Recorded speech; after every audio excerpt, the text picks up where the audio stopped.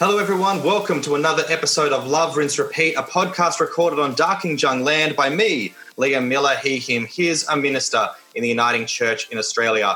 We're back, as promised, with our second part of our New Year's Theolutions episode with a wonderful new panel, a panel that was going to get together last week, but didn't because we were going to be recording, mid-fascist coup in the US, and so we thought, we might all be a bit distracted by our Twitter feeds. So we're back now. But now we have this funny thing of we're doing New Year's resolutions after most New Year's resolutions have already been broken. We're in week 2 of the new year, which means I'd say conservatively 82% of resolutions folks have made are gone. So I think in some ways that takes the pressure off us, in the sense of this is just a much more looser idea of things that we're hoping to see and do and focus on both in our own work and, as we did last week, also expanding it out to talk about those things that we are hoping and hoping the church or the academy will resolve to do in this coming year. So that's enough of me. I'm going to pass over to our guest to begin to introduce themselves, so we get to know who we're learning from, who we're talking with today. So, well, we did a kind of a pre-introduction before, so maybe we'll stick with the order we went off the air. So, Keegan, do you want to jump in and let us know a bit about yourself? Sure, yeah. Thanks for having me. My name's Keegan Osinski. I live in Nashville, Tennessee, and I am the librarian for theology and ethics at Vanderbilt University. So I work mostly with graduate students studying theology, religion, getting their MDiv, preparing to be ministers. So I enjoy being able to do a little bit of my own research and writing in theology, and then also being a part of other people's projects and getting to help them with what they're working on.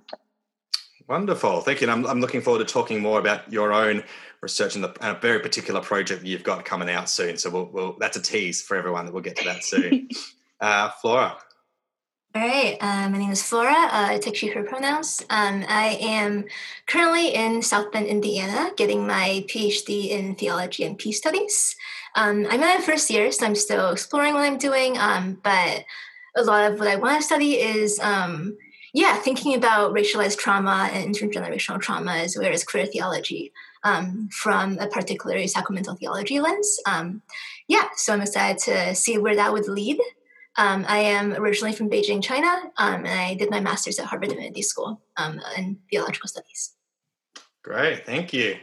Nicole. Hey, I'm Nicole Mugford. I am a member of the Uniting Church in Australia. I live in Melbourne, where I was working as a youth pastor, but I've just recently finished up that role. But I lead a community for LGBT young adults or people in their 20s and 30s. I'm not really sure what's young adults these days, but so that's been really cool. We lead that online across Australia. I am a youth worker by trade and have studied a bit of theology and ministry around the place as well. Thank you for that. And I think young adult in the church world is a goalpost that keeps moving. As we're just trying to keep more and more folks in, it seems sometimes. But no, that's a wonderful. I'm excited to talk more about that community as we go forward. So, as we kind of started last in the part 1 of this is just a bit about we're starting a new year, or we actually have started now, and I'm just interested in your own personal projects, personal aspirations, hopes, things you want to be writing, reading, forming, exploring coming into this year. That could be either in a kind of an academic lens or in terms of fostering a community, as Nicole has said. So I guess what are your own personal resolutions or theolutions, as we've been framing it in this? And anyone can jump in here to start with. That's fine. I think the benefit of it being a couple of weeks into January is that if we didn't quite at the start of the year plan them, now we have the opportunity to plan them. And we look successful because we're already 2.5 weeks in. So, that's the benefit, I think. But for me, the community that I've been fostering online, we're looking this year to develop it as a faith community, recognised officially with the Uniting Church, which is a process that I'm not sure what that process is, but we've been having some conversations starting to look at what does it mean to be, I guess, accredited and formalised in that. And so with that, there's been a lot of conversation with myself and some of our leadership team around what does it look like what is a community and what constitutes a faith community. So it's been a really interesting conversation to go, do we need the bells and smells to be a church community, or is it, a faith community, or can we, just because we pray, is that enough? And just because we gather together as people of faith, is that enough? And so it's been a really interesting, I guess, discovery and conversation as we're starting that. So that's been a really interesting thing that I'm hoping will just be discovered this year. And then I think personally, just discovering and discerning more of my ministry and what that looks like and where that's formed. And so I think for me, I'm 28 and I'm just kind of at this place of life where I'm like, I just want to be me, and I want to be me proudly, and I want to live that out. And I don't really give a stuff if people don't like it. Like, it is what it is, take it or leave it. But it's taken a long time for me to get to that place. And so I feel like I'm there, and now I just want to live that out. And so with all the things that come with that in terms of trauma, baggage, doubts, questions, everything, like I just want to live that out. I don't know. That's me, I think. That's beautiful. The great work begins. That's wonderful. Yeah, thanks, Nicole. Anyone else want to share theirs? I'll go ahead and share. I spent most of 2020 last year writing a book. So this year I'm kind of taking a break. Like, I know there's going to be work to do as far as edits. I don't have an exact date for when it comes out yet. It should be early summer. But writing a book is really hard. So I'm glad to kind of be done with the writing portion of it. I had to actually today I was working on writing a short piece for a library journal. And I was like, oh, wow, I haven't written something in like a couple of months now, because I've just been like, I submitted my manuscript and I was like, okay, that's enough for a while. But so this year I'm definitely going to try to, take a little break from that, but also to get back into reading and writing in other areas, because I've just been, so the book is queer readings of John Wesley's sermons. So I just was reading John Wesley sermons and Wesleyan theology and, Methodist stuff, Nazarene stuff. And I'm kind of worn out on that for now. So yeah, my goals for this year to just kind of chill a little bit, kind of explore, what might be next, what projects I might start working on next. And then, just talk to people about my book once it comes out. I'm really excited about it. I think it's something that the Wesleyan churches will really benefit from, and churches more broadly, by having like a queer perspective on, one of these kind of great preachers. That's really foundational to a lot of people's faith and practice. So I'm excited to see what kind of conversations come out of the book once it comes out. Awesome. Thank you for that. That sounds so exciting. Flora, how about you? Oh, Keegan, that book sounds really cool, and I would most definitely be interested in reading it once it comes out. Let's see, I think like I mentioned this earlier, but a lot of what I study is sacramental theology, which is like a very specifically like a Catholic or Anglican Episcopal area that focus on the sacraments, and liturgy, which like I think like all of them is very queer, and that's kind of why I got into it.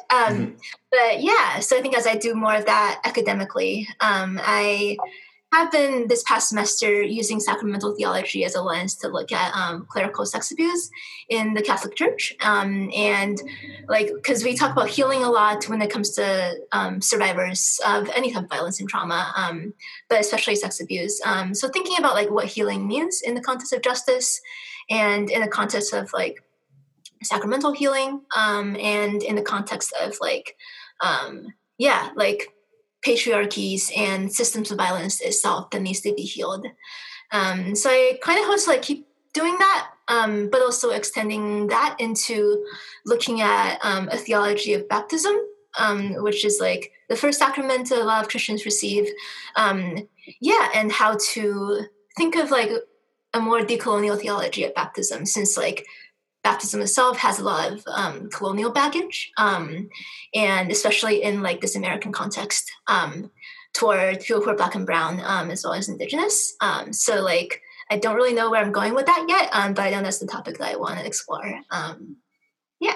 Yeah, fascinating. Well, so there's some great stuff in all those responses that we can start to unfold and unpack. Keegan, I guess I'll start with you with the book. So I think one of the reasons I think it'd be really interesting for Nicole and myself and for others who'll be listening to this is, so we're both part of Uniting Church, which is a union of Methodists, Congregationalists, and Presbyterians. So that Wesley tradition is strong and prominent here in our church. So I guess what led you to Wesley to begin with, and then what was it when you started to read those sermons that you're like, hey, actually, I've got an idea, a very queer idea, and I think there's something here. And I guess, so what led you to that? And I guess then what leads you to think that the church can, as you said, the church can benefit, especially Methodist and Nazarene traditions. What is it that maybe more specifically you think that churches will benefit from this particular reading and this opening up of Wesley's work? Yeah, so it's actually really funny. People ask me this all the time. One of my friends early on when I started the project was like, why are you so interested in Wesley? And I was like, oh, I'm not. But it just seemed like, so I'm a member of the Church of the Nazarene, which is an evangelical Wesleyan denomination. It's quite conservative. It's not affirming. But I'm queer, I'm bisexual, and I personally haven't had a ton of negative experiences with my own churches that I've attended in the Nazarene denomination. I've had a lot of support. I've had a lot of, friends that I've made. It's been a really good experience for me. And I know that is not the case for most queer people who've encountered this church. So just, this is kind of a digression, but to that point, I feel like because I don't have that kind of trauma that I've experienced, I have a kind of responsibility to be able to stay and just bear witness to another way of being, to just be able to be myself, Nicole, kind of what you were saying, and just like, be like, I don't really care if you don't like it. This is just who I am. I'm here, I'm here. I'm here. I'm queer. I'm Nazarene.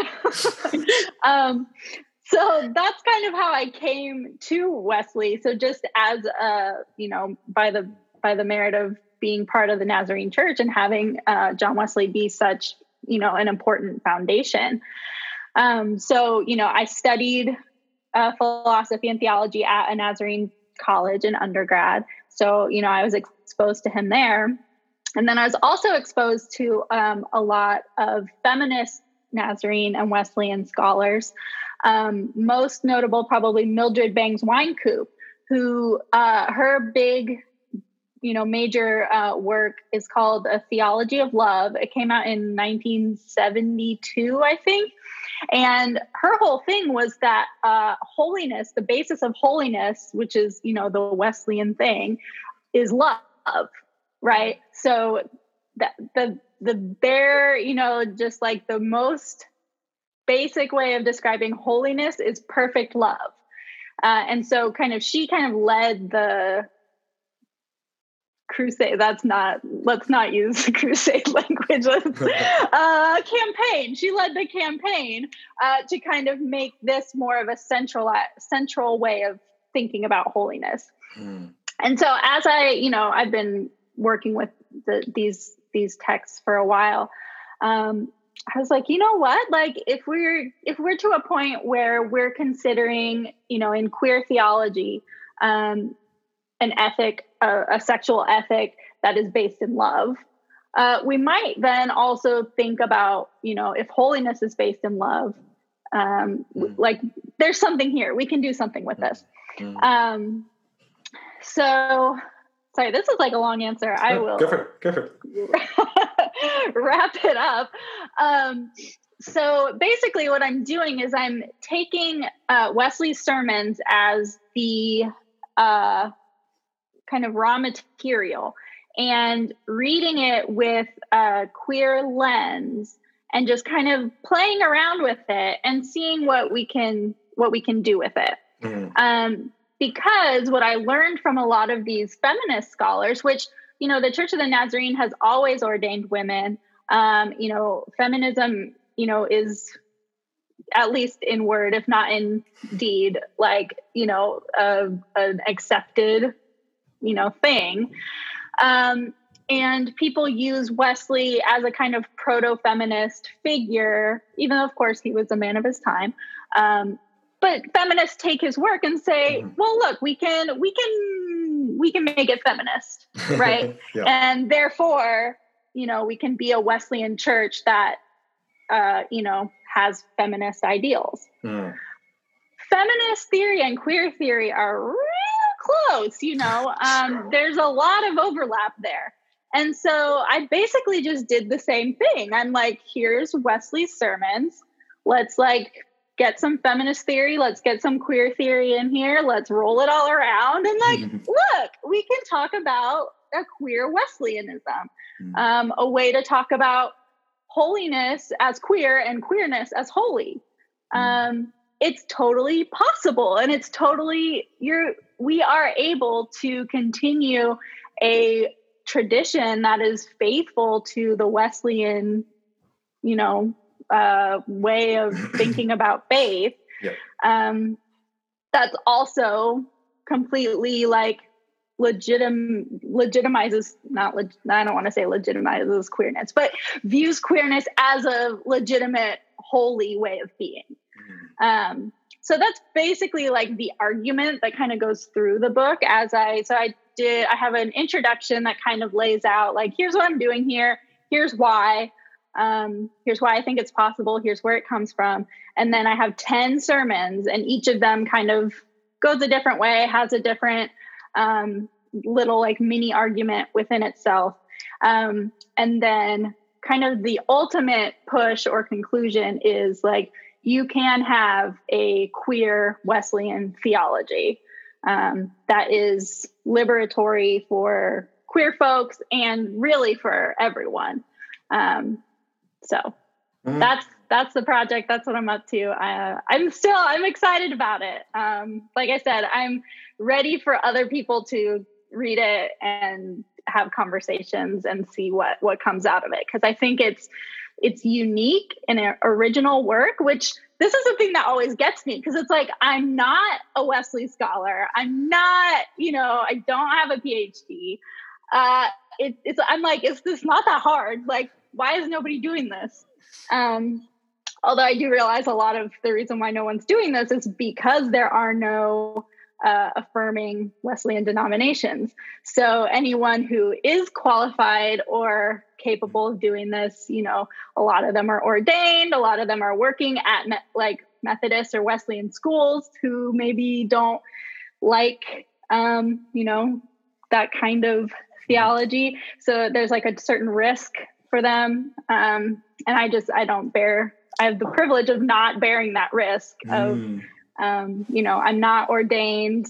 I don't work at, a Methodist or Nazarene school or anything like that. So I kind of get to just say whatever I want. Yeah. It can be very hard to find someone, amidst all the stacks of a library. You can really hide for days in there, I imagine. Yeah, when the mob comes for me, I'll just hide out in the stacks. I feel like that theology though is really well stacked Like it's really well situated in the Wesleyan quadrilateral, like Uniting Church, like theological colleges, they just like love the Wesleyan quadrilateral. Like I swear every class I took, people were like, let's talk about the Wesleyan quadrilateral, but we're going to add this fifth section to it because we think this is, anyway. So it's like all the time, but like I just feel like the queer theology of that is really well situated within that quadrilateral, like within that experience and within that what that looks like. And so it's really interesting. I'm like super interested. Yeah, I definitely make use of the quadrilateral quite a bit, and different other people's ways of using it. Yeah, that definitely shows up a lot because it, like you said, it's like seems so obvious. Once I started like doing this work, I was like, yeah, why is this not already a thing? Like, surely someone else has done this already. Yeah, I think where I think also it can be so helpful is like often when we've been having debates in the Uniting Church around marriage and questions like that, there's often the invocation of, well, if Wesley were alive, and both sides will claim he would have been on this side or that side or whatever, which whereas this kind of thing of like, okay, that question we can never answer and it's not actually that important, but what can be made of the work? And what could be there latent in our traditions in the text that we feel have formed us and in ongoing conversation with the lived experience is maybe a more fruitful way to turn. I think that's what's something exciting. Yeah, exactly. I talk about the idea of tradition as like a stream, right? Like it's moving forward. Tradition isn't looking back at something static and like monolithic and being like, that's our tradition. Like, we're in our tradition right now. And there have been, times where it has changed over time. And I think we're at a point where we're having that change right now. That doesn't mean we're jumping out of the river. We're just still going. Yes, 100%.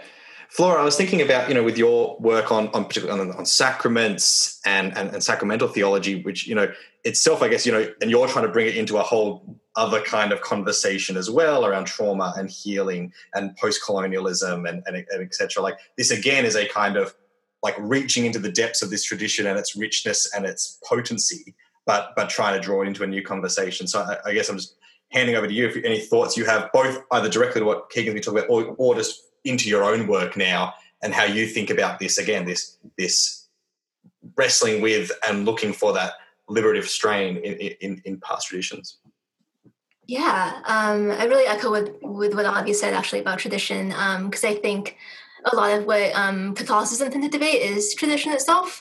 We really pride ourselves on the existence of a long tradition, and sometimes in different debates on pretty much every controversial topic within the church, there's been sides that say church teaching never changes.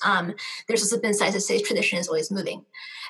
So I think that's always, and both sides reach into tradition as we look for evidence or arguments to support our claims, which I'm sure is the case in almost every denomination as well.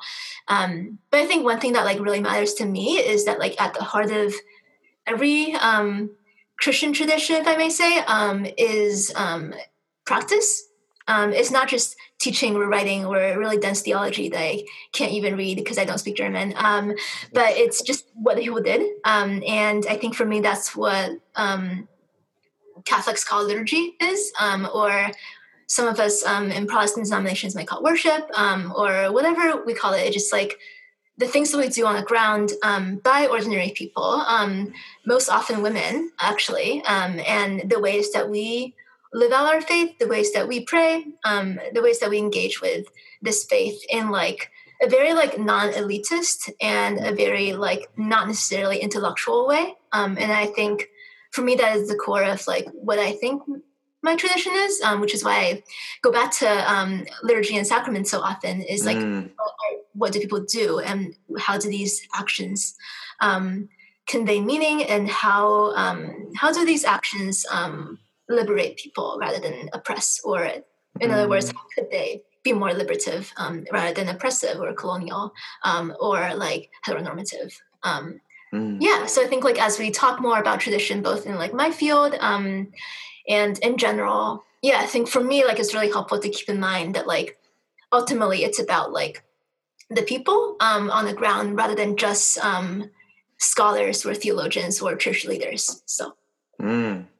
Yeah, that's something that I read when I was doing my research for my book. Is Dawn Moon has a book called God, Sex, and Politics, I think, and that's basically like what her argument is, that people have churches have these like teachings, but when you get down to it, like it doesn't really matter what they are. What matters is like what the people in the communities are doing in real life.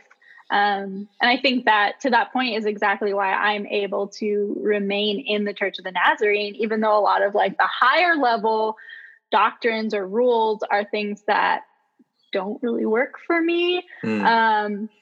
My local congregation is where I find a lot of hope and life and grace and community. And so like, at the end of the day, that's what matters to me more, because those are like the actual human beings that I talk to on a regular basis, rather than this like nebulous like tradition that's not real. Yeah, no, I appreciate that. I've been in a similar vein. I've been reading some Marcella Arthurs Reed recently, and the very like we're all dancing. Yeah, no, I got a big pop. I love it. But again, that very much of the like, what is the actual lived experience of people, and what is actually going on there, and how often that's ignored or papered over, I think is really vital. Nicole, I'm curious. You're thinking here, because in some ways you've started very organically this, community, this faith community, right? This, like, as you say, you put it out there, maybe 5 of my friends will come on, and then it's grown and expanded, and people are finding it a home. And so that's, it started with just people's experience, their hopes, their very, a very informal kind of gathering, but now is wrestling with okay, so to take this further, there now needs to be a sense of it coming into a broader tradition and a broader history and movement. I wonder if you have any thoughts on almost this, that you kind of living in this tension right now, and I guess maybe either the fears of what it might lose, weighed up against what it can gain, and how you're thinking of navigating it, or whether you're just thinking like, look, sometimes utilitarian steps must be made, and then we'll just go on doing what we're doing. So like a lot of the reason for formalizing it is money. Unfortunately, we're not really sure.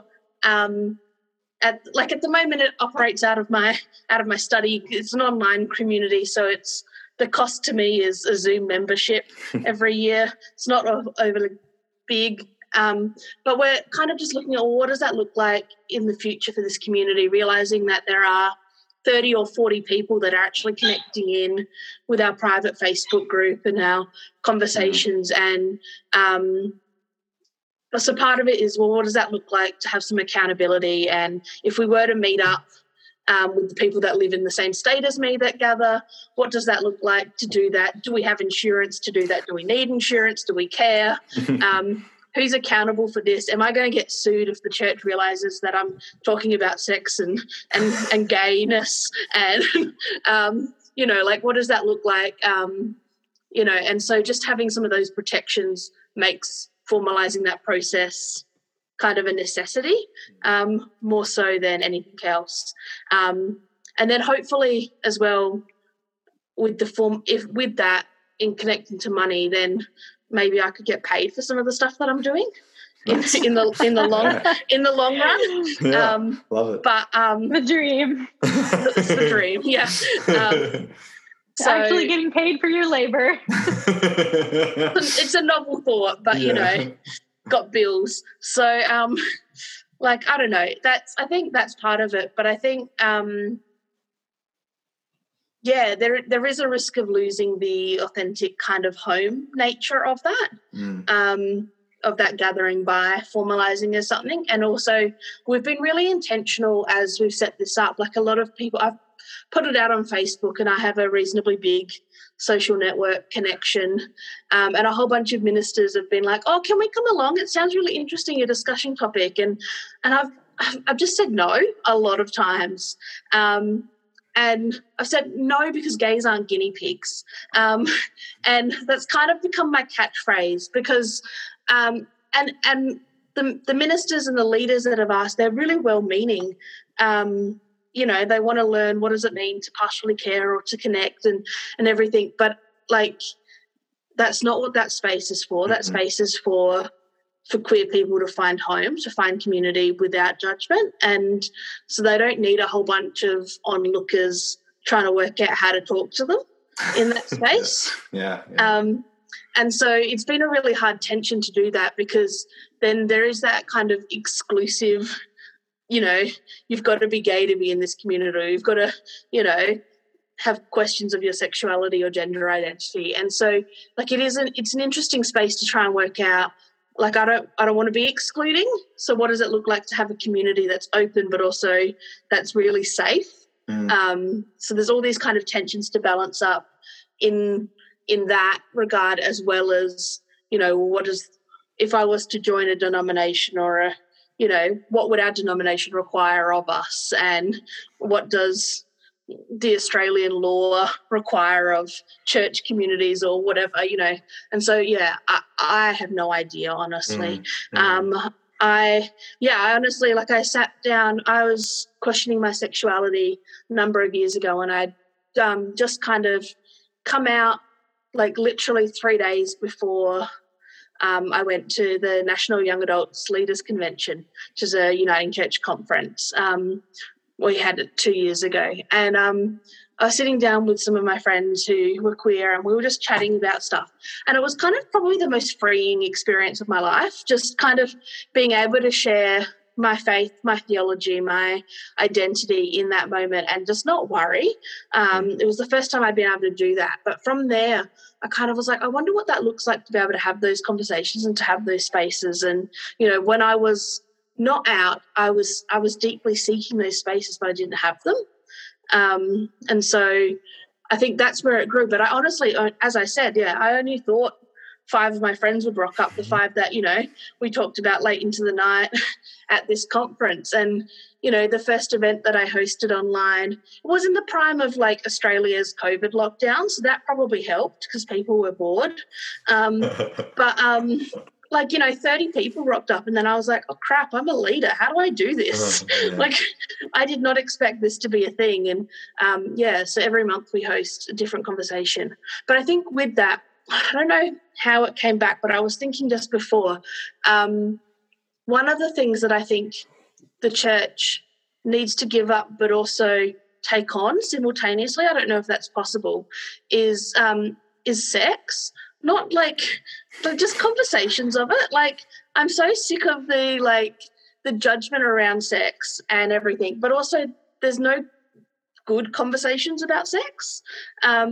So, like, the conversations I'm having in our community at the moment, like, we every month have a different discussion topic around stuff. But, like, we're just, as people in our 20s and 30s, could just be the part of the life, like my stage of life, it probably is. But we just, like, we need a good sexual ethic, and I don't think that's being encouraged. And, like, or at least the sexual ethic that's being taught is still the sexual ethics from the 70s, but it doesn't actually relate to what society is looking like. And so, you know, purity culture is rubbish, and abstinence is not necessarily a active part of life. And so how do we actually teach into that and live into that? And so, like, the church needs to start having those conversations and considering those conversations, and what do relationships look like if they're not just, you know, if they're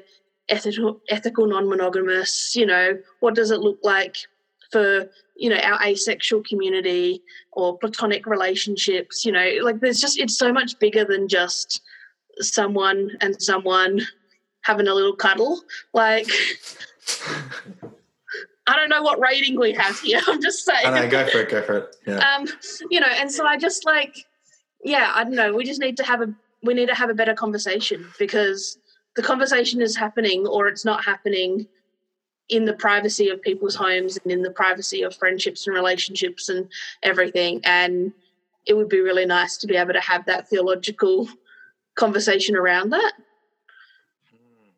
And it's awkward at time, but it's good. I found, because again, like my work right now is a lot about sex as well. And people really do, like, there isn't a good place to have these conversations. Similar, Nicole, to your, you didn't think very many people were going to show up. And then it was like this whole thing. I guess 2 summers ago, maybe 3 now. Time is fake. I don't know. But I I was teaching a queer Bible reading workshop. And I was just like, I told my friends, like, I made a Facebook event. Like, I'm going to do this thing where it's like, here's how you read the Bible queerly. And yeah, I think like 30 or 40 people showed up, and a lot of them were young people, college students at the Nazarene College, who were like, this is so great. It's so interesting. No one's talking about this here. I visited another school and gave a talk on my Queer Wesley stuff. And afterwards I was just like mobbed by these college students who were just like, what? This is so cool. Like, we want to talk more about this. And I'm just like, the church is so like supposedly wants young people to get involved. And like young people have, thoughts and ideas and want to have these conversations. Like, I see there's a real easy solution here. But yeah, people are really hesitant and scared of what that would mean to like actually have these honest, authentic conversations. Yeah, I think like, sorry. Yeah, just really quick. I think along those lines, like something that I've been thinking about is, like not only talking about sex, but also like rethinking what sexual ethics could look like in our day and age. And in the same way that like a lot of our social ethics from more of the progressive Christian traditions have like, I guess, centered the voice of those on the margins, so those who are poor, those who are economically disadvantaged, for example. Like, what does it mean to rethink sexual ethics that like center the experiences of those who are like on the sexual margins of different churches, so, like those who are queer or like, or those who have been sexually violated and abused, or just different categories of people whose experiences we don't tend to focus in, like the quote unquote normative sex ed between like a cis man and a cis woman. And like, what does it mean to like begin from those experiences that are more on the margins and center their actual experiences, not just like theories on sex. But then like have that start the conversation rather than be like, oh, by the way, like gay people exist, so. Especially in the church where everything is so centered on like the nuclear family. Even like straight cisgendered single people are often left out because it's all about get married, have kids. Like that's the only option. And increasingly, like, as, some denominations are becoming more open to like gay folks, they're like, yeah, gay folks are great if you also get married and have children. There's not actually room to have these conversations or to explore what queerness actually is. It's still very dominated by the heteronormative situation. And you're still considered a young adult until you're married with children. Like that's the definition of young adult. Like I was young adult pastor in my church, and someone was like, oh, you need to go and you need to make sure you include, so and so over there. And I'm like, he's 42 years old. Like, really? They're like, oh yeah, but he's single. I'm like, so like I was like, I don't understand what to do right now.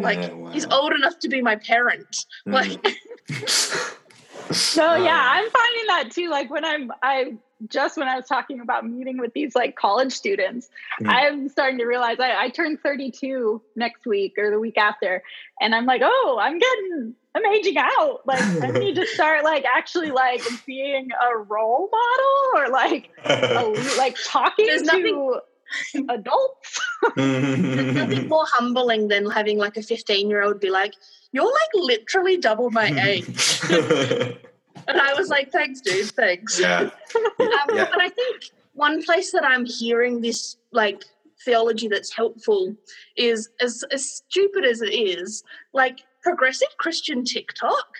Like it is, like I love it. Like, and like it's just one of those things where it's like, you know, you're scrolling your For You page and it's like rubbish upon rubbish and dances and people having rants. And then you just like hear this gem from like this minister somewhere and they're just like 60 seconds of like, you are loved, you're welcome, you're okay, go do what you want. Like, it's just great. Like, I think it's I don't know. I'm loving it. I think what's so important is like if like we abdicate that sex talk, and sometimes it's abdicated out of our like, oh look, we don't want to be prescriptive on people, or you know, we don't want to be harsh on people's buzz, or sometimes it's out of a kind of a, oh, it's a bit taboo.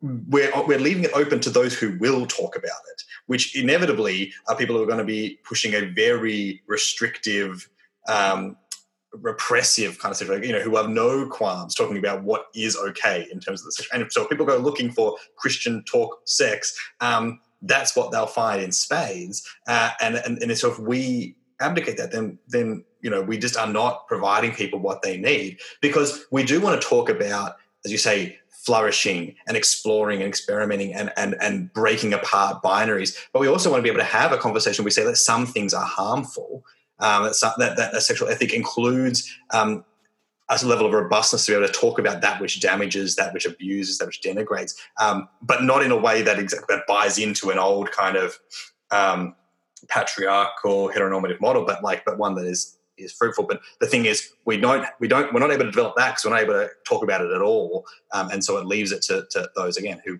are more than happy to discuss it. So, shifting gears a little bit, we're thinking we've already started talking about one of the big things that we want the church to kind of pick up. I've been thinking also about, like, you know, obviously church has existed online predominantly this last year, and it's been very, very different in that sense. And in some ways, Nicole, it allowed you to start a community, right? Because what are we going to do but get on Facebook on a Wednesday night, you know? But, you know, eventually, hopefully, things might open up again. I mean, they have a bit more here. We're back to meeting in person where I am. But I guess in some sense, I'm thinking, what have we hoped maybe that has been learnt or experienced in this time that will be carried forward into the future? And Flora, I was thinking particularly when I was, you know, thinking about inviting you, you know, your experience of liturgy and sacraments, and you know, because that's been something that has, you know, radically been changed and been a flashpoint in a lot of the conversations is how do we do liturgy online, and particularly how do we think about sacraments. So I guess, you know, as we think about what your experiences online, either with the church or without, this year, and what are some of maybe the lessons learned, or the experiences that we've been kind of forced to wrestle with that we're hoping carry on and inform what comes next. I can start just to kick it off. Back in March, like when the lockdown first began, like a group of friends and I was still in Boston then, decided that we would start a little Zoom church. And that has been running since then, and every Sunday. And then during the holy seasons, like Easter and Christmas, sometimes also on those days as well. It was pretty organic. Like I did not expect to start anything like that. It pretty much follows like the Catholic liturgy of the word model. So everything leading up to like the celebration of communion itself. And then, it's a group of friends who are all queer. But like everyone else is also welcome. Like it's not like a queer exclusive church group. And like we've been taking turns each week to preach and preside, and then opening up the sermon or homily space for everyone else on the Zoom call to also share if they wish. And like we've been doing music, like little blessing prayers. We figure out ways to like say blessings over holy water. to like at least bless our own water to whatever extent that means, to use during like the Easter liturgies. So I think that's something that just like, really magically happened for me throughout the pandemic. And like I feel like ever since I left college, I never really felt at home in any particular like Catholic parish. A lot of them are really cool. I just like, some of them are just really big, and I haven't like really connected with people there. And other churches have great music, but the homilies might be like homophobic, and I would be kind of like sitting at the edge of my seat and be like, please don't say that, please don't say that. And I think like this has been, so like my little Zoom church has been such like a little space of grace for me.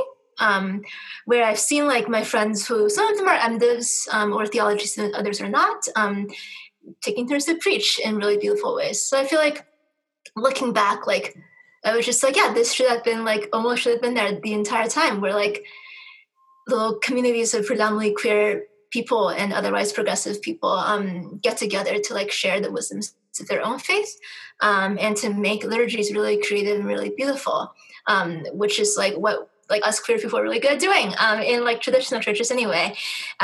So like I really hope that whether it's for me or for other people who have found really creative communities, that those communities would continue, because it's almost like for the first time I'm in this like authentically Catholic space that I also know that like I can be fully myself, and I don't have to like cringe or like cross my fingers every time like the word family is brought up during a church homily, or like something icky like on like divorce and marriage is brought up. So I'm really grateful for that. Oh, thank you. I love that. That's great. My church, my local church also is pretty small. So when we had to go online, it's actually pretty funny. I was the only one that had or knew how to use Zoom because I worked at the university. And so I was like, here's the link to my Zoom room. Like, we'll just meet there. And like 10 months later, I'm still the one hosting church every week. But especially at the beginning of the like initial lockdown, my church folks were the people that I really saw the most, because I didn't really see my friends. I wasn't going to work every day. But we met on every Sunday, and then for a while, I was going to our Wednesday night Zoom meeting as well. And it was just like a small place to like process what the hell was going on. And so I think to the point that we talked about earlier about the reality of, our liturgies and the work that we do in the church, for my church, it really, we put together it mirrors our normal liturgy pretty closely, but, we just get on Zoom, we do our normal thing. We pray together. There's a sermon. We hear from our pastor. We talk, share our lives. And we just kind of do the bare minimum of what we need to do to get worship done. We're not trying to do anything fancy. We're not like pre-recording or editing, which I know some churches are doing that, and that's been great for them too. But for our, there's like 20, 40 of us or something. It was just like, let's just meet together. Like, that's all we really want to do. So let's just like make it easy and do that. So I think the lesson there has been, just like dealing with the reality of people's lives and meeting people where they are, and kind of, I think for me, this is one of the like overarching lessons of the entire pandemic is like, sometimes the bare minimum is okay. Yeah, absolutely. I tend to be a little bit of an overachiever, and I've been like, okay, girl, you need to stop. Like, this is not tenable. This is not sustainable. And I think that's something that for sure I experience within my church community as well. Like, let's just do the bare minimum. And that actually is really fruitful and healing and a really beautiful space for us in this time.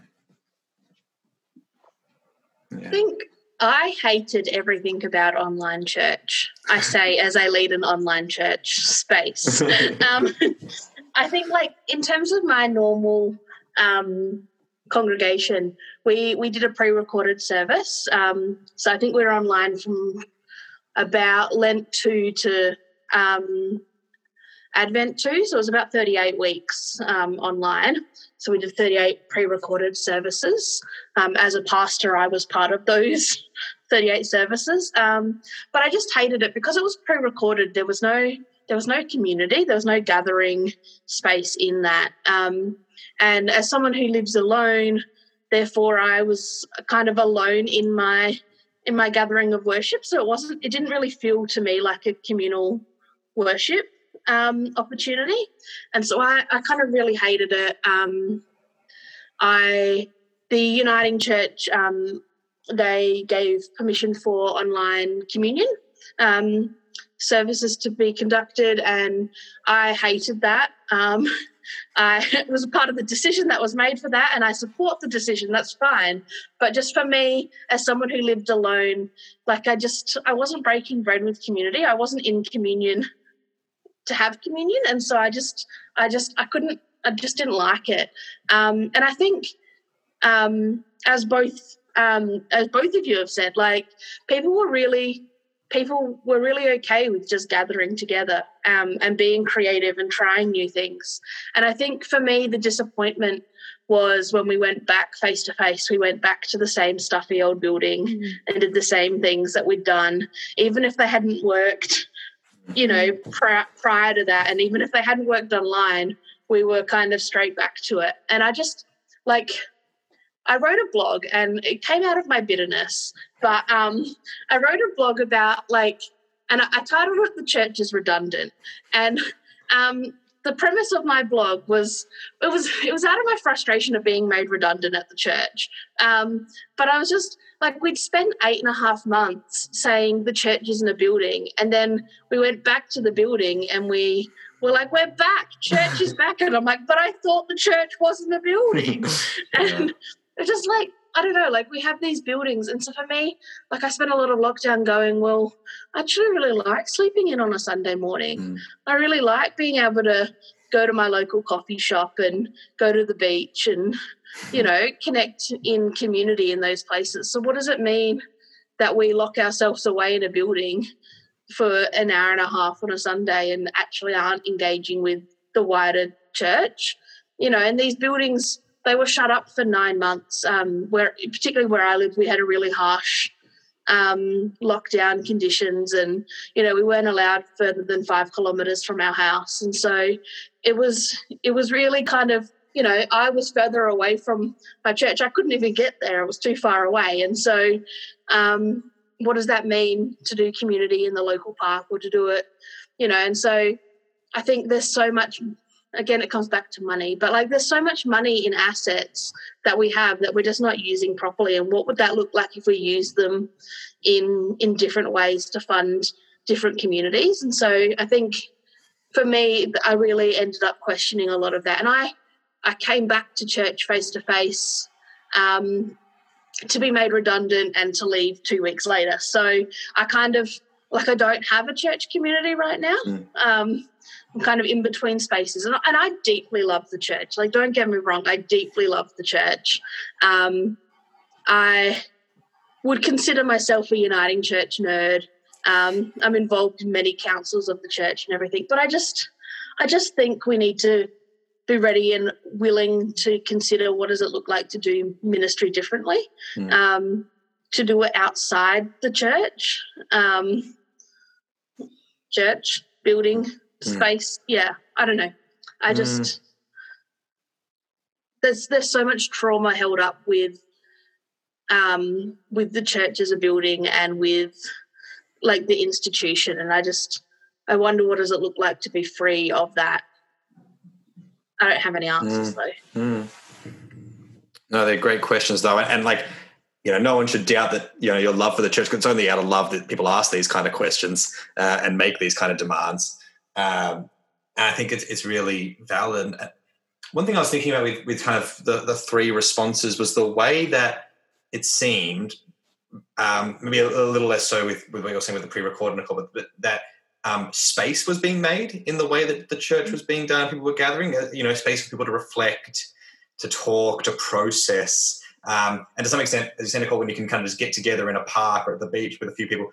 And And I was thinking about then, this year has not only been COVID, right? This year has been, increased attention to racialized violence, in the US, rising ethno-nationalist fascism, to in Australia continued denial of Indigenous sovereignty and the truth of our history.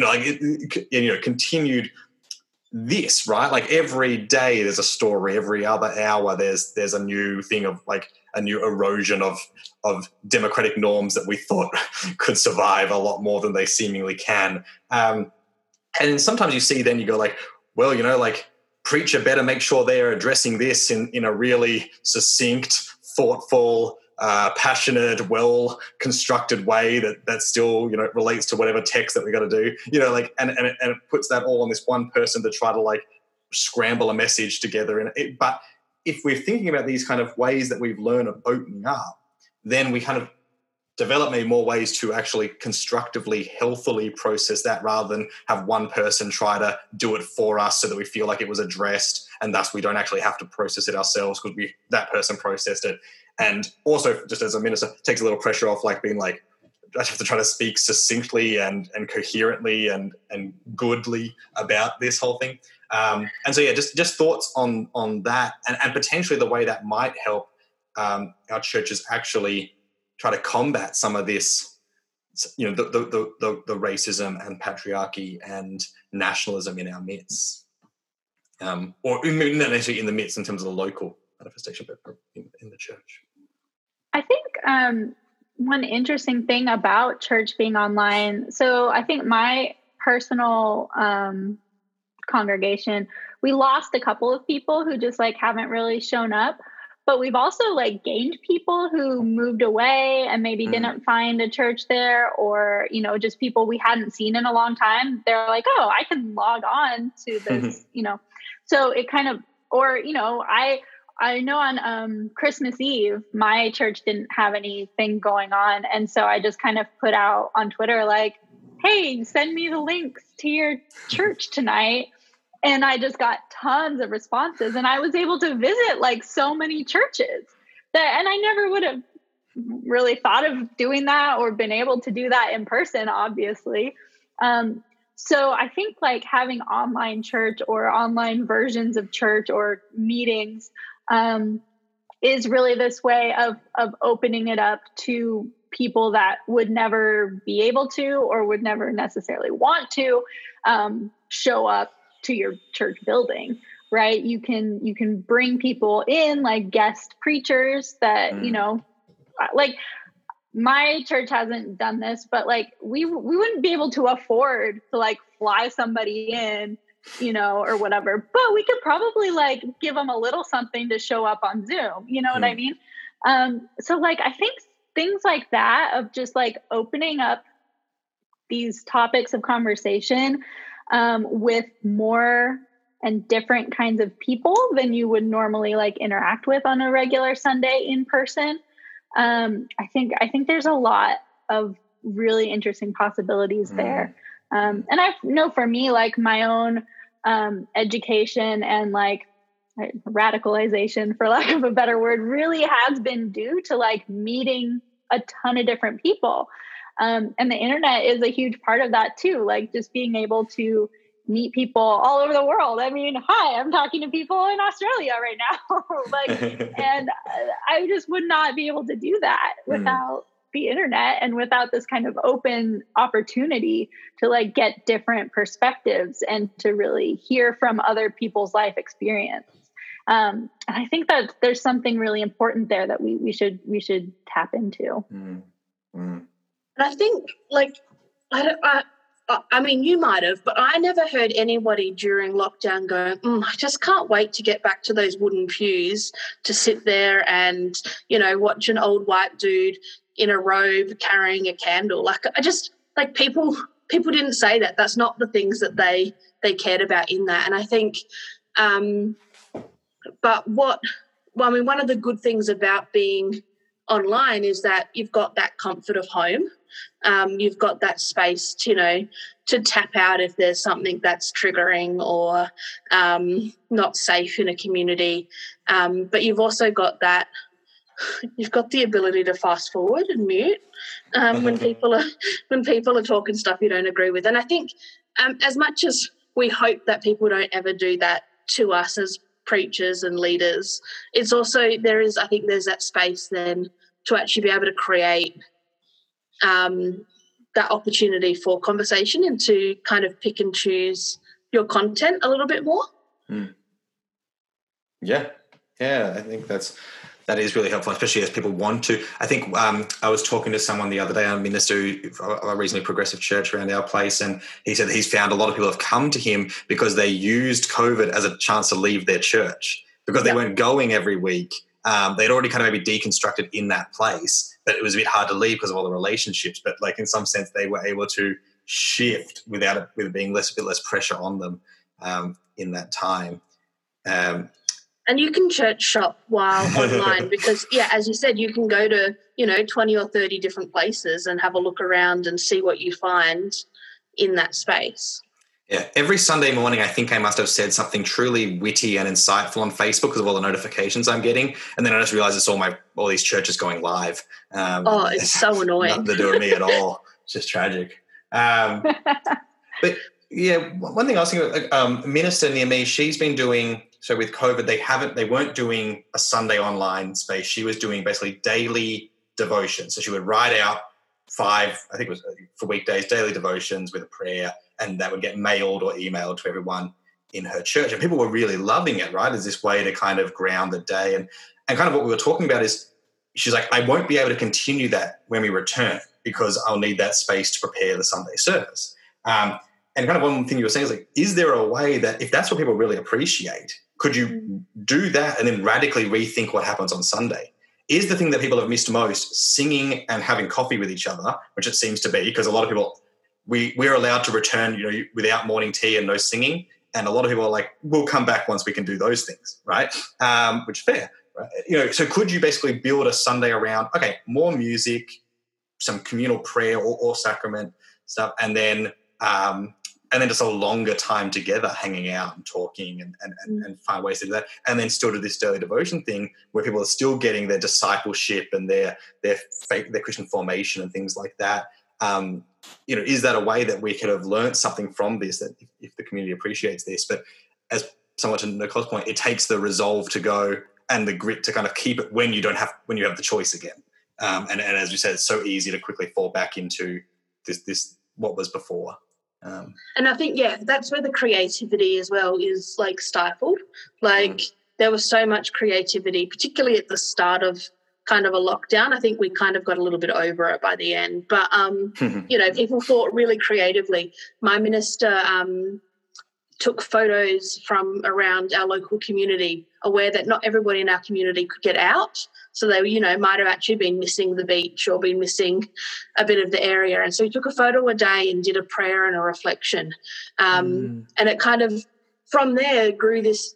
It was a huge following on our church social media of people wanting to follow the day in the life of virus posts. And like in the end, it's been published as a coffee table book, with a reflection devotion. But it was a beautiful creative reflection. And church got in the way of that a lot of the time. Preparing for Sunday worship got in the way of these reflections. And so they started off, right at the start of the lockdown being every day you get a new post to being like, we'll do it every second day to here's one a fortnight, like by the end of it, And so I think there's I think 70 or 80 photos from the lockdown, but it started off being every day, and it was hard to maintain, but it was like really, really well received by the congregation. People wanted to be able to share that story of faith and reflection from their local community, photos from our local community with their neighbours. So people ended up buying the book, in bulk for, I want to give it to my neighbour who I've been giving food to, and I want to give it to this person. And, it grew. But I think, we don't have enough space for our minister to continue doing stuff like that. Yeah, appreciate that. I think, I love like the local, like neighbor to neighbor nature of like what you said, Nicole. And I think like for me, like one thing I've been thinking about along those lines is like thinking about like the church in relations to power, and in relations to like what does it mean to like decenter the church in our Christian life. Not in the sense that like we all like don't go to church anymore and like never go inside the building again, but like what does it mean for like the church itself, especially those who are like, I don't know, I call it professional Christians, or however you want to call it, we're in ministry, to be willing to like decenter ourselves, and to decenter like our roles as ministers, as church leaders, or whatever y'all are. And I think, yeah, in the same way that like this past year, like we've been having a lot of conversations on whiteness and race, where one of my friends in my theology program recently said that like something along the lines of like whiteness must be crucified. And it must be willing to be crucified in order for racial justice conversations to move forward. Which is different from saying like, whiteness, like white people should keep doing their thing. I think like whiteness itself as like this as a sin and as a theological construct must be willing to be crucified. And in a similar way, like what does it mean to talk about like our churches and the physical buildings and our ministers and their the need of like for all of us to like give up our own power and our own voice and be like, oh, what can like these people do? Like what does small C church look like on a more local level, on a more lay-led level, as we have seen in your example, Nicole, and in all of our experiences in the pandemic. Thank you for that. We'll probably start, landing the plane in a moment. It's been a wonderful conversation. It could just keep going. But I asked this one at the end of the first part, so I'll ask it again. What is there any particular book or conference or something coming up in 2021 that you're particularly excited for? Now, we all know the main answer is Queering Wesley. That's predominantly, I guess. So we've all said that. So now we're just talking about 1A. It doesn't have to necessarily be something that's coming out this year. It could be just the thing that has been sitting on your desk or nightstand for the back end of 2020 that you're like, I'm really truly going to read this in 2021. Or it could be, as I said, conference. It could be whatever it might be. Is there anything that you have that you're just very excited and you want other people to potentially be excited about checking out?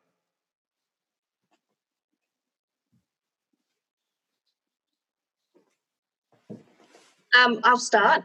There's I'll give you 3 things, but they're probably more personal things. So if everyone checked them out, that would be crazy. But the first one is a Uniting Church specific conversation. I'm really interested in the Assembly of the Uniting Church in Australia is starting a conversation called the Act 2 Project. And so the Assembly Standing Committee, of which I'm a part of, the Governance Committee, we've been looking at what does the future of the church look like and what is that, how do we engage in that? And so I'm really interested in that conversation. And so the President of the Uniting Church and the President-elect and the General Secretary are hosting a series of Zoom conversations with people, and there's surveys and there's work that's being done in the lead up to our next National Assembly meeting, and I'm just really excited about what voices and opinions we might hear that we haven't already, and what that might look like for the future of our church as we kind of enter into the second act, which is kind of where it comes from, that idea. But so I'm really excited about that. I'm also really excited about as part of the queer community that I've got online, we're starting some book clubs this year. And so the first book that we're reading starting in a few weeks is Shameless by Nadia Bolz-Weber. And I'm just really excited. Like, I've read the book before, but I'm really excited to have a conversation with that and to be able to unpack that with a group of people. So there's, 14 people signed up for the book group, and just a diverse group of people, married, queer, children, all of that kind of thing. And so I think I'm really excited about that. And I'm looking at the second book that we're going to do for a book group sort of thing later in the year. And I haven't read the book yet, but I'm really excited to look into it. It's called Rescuing Jesus by, I think, Deborah Lee. And it's a book about queer people of color, women. What does that look like? And so I'm really excited to read that. I like books that are not too deep theologically, that are like attainable for normal people. Even though I'm not necessarily a normal person, and I've done theological study, but still, I'm glad we know what makes a normal person or makes someone unnormal, that we've established that.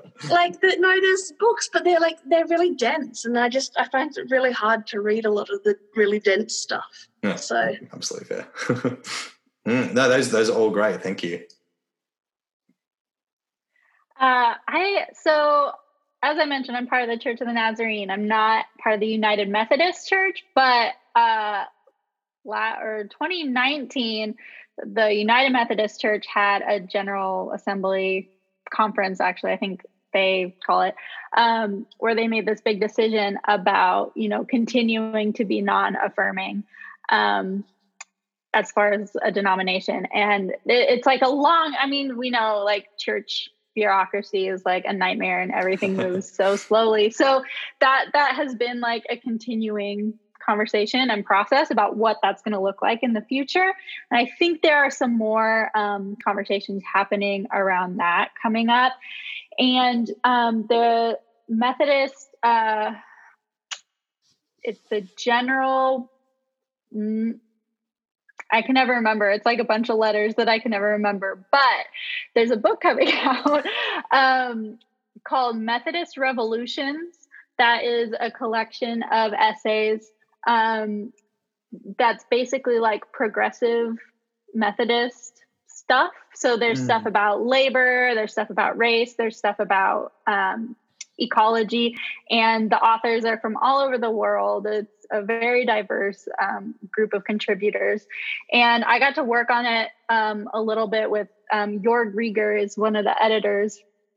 And so I got to work on it a little bit with him and read some of these essays. And it was really refreshing for me, like as I was working on my book of like progressive Wesleyan thought, to be reminded that I'm not alone in that endeavor, that like there are like a lot of ministers and thinkers and lay people who are actually like committed to like a progressive Wesleyanism. So I'm interested in this book and, reading it, seeing it finished, and seeing what conversations that kind of brings up in this like larger conversation about the future of the Methodist Church and, by extension, the other Wesleyan churches. So that's something that, we'll see. It could go a lot of different ways, but I'm very curious. Groovy, thank you. Yes. Wow. All of that sounds really cool. I feel like as much as I'm like the PhD student in this Zoom room, like I'm just absolutely not on top of like what books are coming out next or even conferences. Please don't tell my professors that. Yeah. I try to do the minimum work to get by most days. But I guess like these past few years I have been on this like train of reading like a lot of Asian and Asian American literature as well as nonfiction, especially like in 2020 as we started talking a lot more about like race and racism and like for different racial groups and how they intersect with one another. So one book that I'm excited to finish is it's called Minor Feelings. And the subtitle is An Asian American Reckoning. I might be butchering that. And it's by Kathy Park Han. And it's like this beautiful nonfiction, semi-autobiographical book that came out in 2020 that addresses a lot of issues that we don't normally think about, especially in the United States, with race, what it means to be Asian or Asian American, and how it fits into conversations on white supremacy and class and privilege. So I'm excited to finish that book and see how I could integrate it into like my work. I'm also, again, not great at like pinpointing specific things to read, but this past semester I made it a goal of mine to like cite Black women or Black authors as like the main theoretical source for each of my course papers. Because I feel like oftentimes when we think of theory, we think of like dead white men or from Europe. But like this semester, just like, no, like I can look at womenist theology like Black women's thoughts on reproductive health or whatever other issues. So I want to like make it a goal of mine to keep doing that for whatever papers I'll be working on next semester. So. Great, thank you. That's excellent. I'll cite a non-theological one this time, which actually came out in 2020, but I'm excited to read Redfern, Aboriginal Activism in the 1970s by Johanna Piraputjana.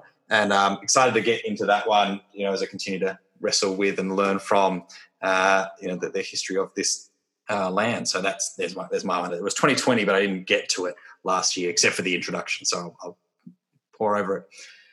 Well, Nicole, Flora, Keegan, thank you so much for joining us. How can people connect with you, connect with your work, or anything you want to plug or shout out at this moment? It's easiest to find me probably on Twitter. My handle is @Keegs with 3 Z's. And then my website is keeganosinski.com. Aces. Yeah, same here. My Twitter handle is @Miss Flora Tang. I sometimes tweet about theology, sometimes just tweet about cats. I do not have a website yet, but I will hopefully get on that in the next 5 years. I'm not on Twitter. I'm on Facebook, though. You can just search my name and you'll find me probably. I think I'm a bit rainbowy in my profile picture at the moment, but it's a new year, so it's up for a change. So I don't know, but you should be able to find me. Cool. And does the faith community through that as well, or is that got a separate? It's a private group, so you have to for safety reasons, you've got to reach out. So, but there's a jot form you can fill in if you're interested in connecting, and then I'll vet you and let you in. So, Great. Thank you for that. Well, thank you all for this today, and thanks everyone for listening, and we'll see you around the bends. Bye.